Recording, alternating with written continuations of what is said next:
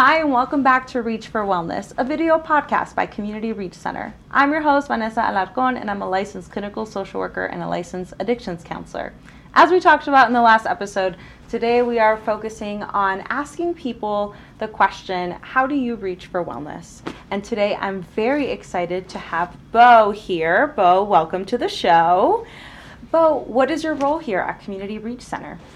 Vanessa, thanks for having me. Yeah. I'm a peer specialist here at Community Reach Center, which means we use our lived experience to meet our clients where they're at, try to help them set goals and start taking some steps forward, with the wraparound care of our therapists and care managers, etc.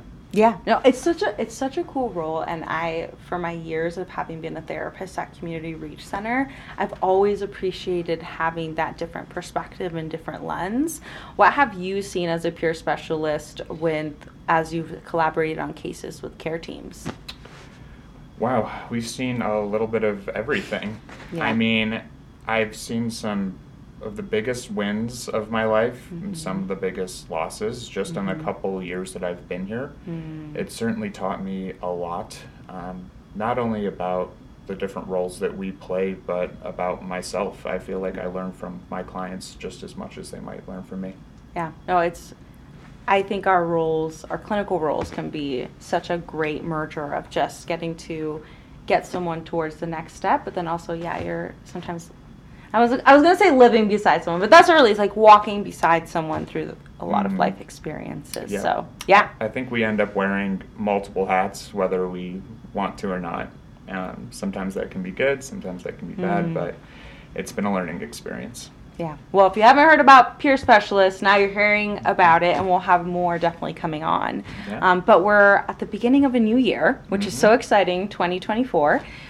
So I am curious to ask you, Beau, how do you reach for wellness in the context of a new year? What comes to mind for you? It's a daily practice. And I think especially in context of the new year, we all have these tendencies to set these grandiose goals and make these big changes. But what I've realized is that the new year should be just like any other day. Small, gradual steps forward towards your goals. Be easy on yourself. Set manageable goals that you can actually reach and kind of carry that momentum with you into the new year, the next day, or whatever it is you're doing. So what do you plan to do, Beau? How are you going to reach for wellness in this next year? I got a couple ideas floating around up there. Exercise is a big part of my wellness and my recovery in general. So really getting back into my gym routine. It's amazing how quickly good routines and habits can get thrown off course. So I'm a daily walker as well. You're a daily walker. I'm striving to be that. Not always. That's one thing I do pretty consistently, twice a day, once in the morning, once at night. Oh, really? It really helps me clear my head and just kind of make sense of the day. Plus, I have 2 Great Danes, so they enjoy a good walk.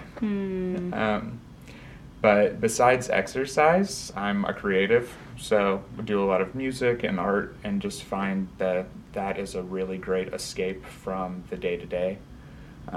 So I've got a little art studio set up at my house. Oh.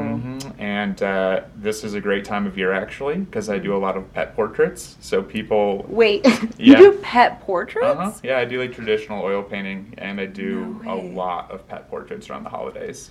Really? People love to give them as gifts, and it's kind of like a double whammy for me because I get this great creative escape, and I also get a little extra money, and it's a win-win. I love that. I did not know. I'm newer to owning a pet, but I had never thought about getting a pet portrait. But now that you say it, I'm like, wait, I want a pet portrait. That's really cool. People have commissioned dogs with their heads on astronauts, on knights in shining armor, on doctors, all kinds of stuff.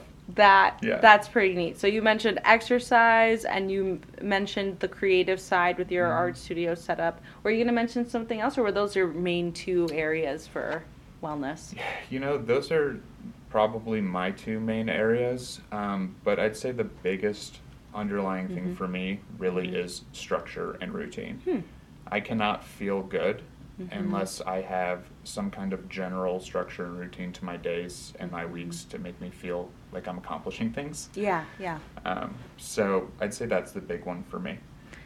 Yeah. Well, Beau, as I hear you talking about all of this, it makes me think of like, man, Beau's got his life together. You're like so structured and routine. Like, have things always been this way? Like that you've been able to be like, oh yes, I do my exercise twice a day. I have my art studio. I have my wellness. Far from it. And it's still not like that. And I think truly that's why I said in the beginning, it's a daily practice. I have days and weeks and months where all of that goes down the drain. And then I have days and weeks and months where that's really, really on point.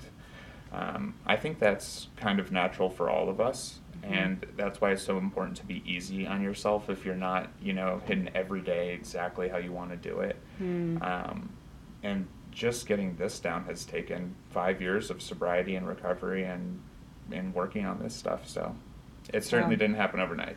Well, yeah. Well, and it's a good reminder about this daily practice thing, because I think sometimes people can feel discouraged when they're looking at their own health and wellness, and to sometimes hear people talk about their routines like, oh, well, that's not me, or that's, that's, or maybe that was me and I didn't do it. And I'll mention the walking for me. Like I have been like a walker. Like, yep, I do my walking and I've dropped it. And as I heard you say that, I started even feeling that internally, like, oh shoot, I need to do that again, and feeling like discouraged. So, and I think that's weird, right? How we can sometimes feel discouraged when we hear someone else saying about how they reach for their wellness. It's like a weird psychological thing that can happen. Crazy how that can be kind of insidious, right? Other people talking about their wellness, but it's true, because I think we're all in some ways judging ourselves or basing ourselves off the people around us. So what I always tell people when it comes to reaching for wellness, right, would be keep it simple, right? That's a great way to hit those goals. Something free, accessible that you can always do. That's walking. Walk right out your front door and walk around the house, right? It's right there. It's available to you. Same with mindfulness, meditation, other things like that. So those are the kind of, coping skills and wellness skills that I try to promote with my clients. No, that's fantastic. And the fact that it's, like, I like that you said accessible. Like, this doesn't have to be this, like, grandiose thing that as soon as January 1st hits, should have changed your life, like, because it is a practice. It never works that way. It never did for me. Yeah. So. And I think it's fair to say it probably hasn't worked for anyone. All of a sudden, a time strikes on a calendar, and then our lives transform. Like, it is this daily thing. Beau, you mentioned 5 years of recovery and sobriety. Talk me through, and knowing that we don't have like hours and hours upon hours to share a life story, and also like everyone has the right to self-disclose what they want to share. Like, is there a connection to this 5 years sobriety and recovery to get you to where you are today? Or what is the connection, if any? I feel like it's the whole connection. It's everything. I mean, I certainly, as a kid, did not think that my life would go the way it has. So going through about a decade of addiction, starting with a pretty serious trauma, and then eventually leading into recovery, it has shaped almost the entire narrative of my life at this point. I mean, it's 15 years, I'm 32. So it's been a big part of my life, and I feel like this job for me has been my way of getting closure, healing, moving on from my own past, if I can use it in a way that benefits others. And that's certainly not easy every day, but it's been very rewarding, and that's why I'm here today. As I heard you mention the addiction piece, and having worked with individuals in the past, I've heard some people be like, well, today's the day I'm going to change my life, and I'm never going to do that. Like, I'm going to, it's a fresh page, and which can feel contradictory to some of the things that you're saying, because it feels like there has to be a day one, and we, around this time is when sometimes people do set those goals, and maybe it's not a substance dependency or addiction, but it could be like, I want to start doing something different. And so how do we, like, what do you suggest or recommend for some of those things that, like, maybe sobriety as a goal, which is essentially letting go of something. The number one thing I would recommend for people to remind themselves of is there is no one way of recovery. Everybody's journey is going to be different. And you're going to have a day one, right? Whether you set it or it just happens. I had hundreds of day ones. And then my true day one was not planned. There was there was nothing around it. I literally just woke up one day and I was like, this is the day and I'm done. And I never looked back. And I had tried that 1,000 times. Yeah. But I really think that for each of us, it's a different moment in our journey and our story when we're truly ready. You might anticipate that, you might not. But I think at that moment I was just finally ready. And there's really no words to describe that moment for those of us in active addiction or recovery. But eventually something does click, right? Because there's no gray area there. You're either in active addiction or you're in recovery. So there's going to be a day one, and sometimes it surprises people. Wow, an unplanned day one. Wow, that feels encouraging. That can happen, because I think we can get stuck on like, well, I already had my day one. You said hundreds of day ones? Hundreds of day ones over the 10 years, yeah. Oh, yeah. Well, and now you're looking back at 10 years. I know. Gosh, and it's hard to not look back at that and feel like you wasted time. You certainly have a lot of shame and guilt attached to those memories, but it can also be incredibly motivating and powerful to move forward once you realize what you've come out of, what you've survived in a sense. And then as you start gaining things back in your life, like relationships, jobs, or careers, things that are important to us, then you no longer want to give those things up. And so that's what keeps me sober today, is not wanting to lose what I've gained back. Right. Yeah, you've made it here.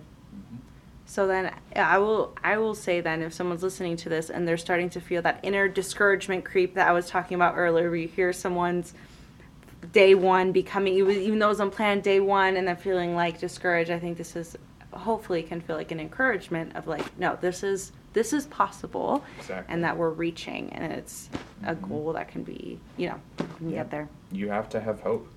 I think that's a big part of reaching for wellness in any sector of it, right? Whether it's getting an exercise routine going or getting into recovery, you have to have hope and faith in yourself that you can do these things, right? Because the second you give up, it's over. So that's really the choice. Hope is a choice. The choice. Yeah. It is a choice, yeah. Oh, great, Beau. Well, thank you so much for coming on to talk about it. And hey, I hope 2024 is a good year for you. And I hope it's a good year for anyone listening and tuning in to today's episode of Reach for Wellness. So if you're left with a reaction or a thought about the content of today's episode, I encourage you to check out our social media pages and leave a comment on a Facebook post, or DM us on Instagram. We want to hear from you about your thoughts about the show. And also, if you have other ideas or comments or things you want to see, definitely let us know. We're here to listen. But yeah, definitely check us out on our socials at Community Reach Center. And for next month, you'll have to stay tuned to see what's coming up. I'll talk to you next time.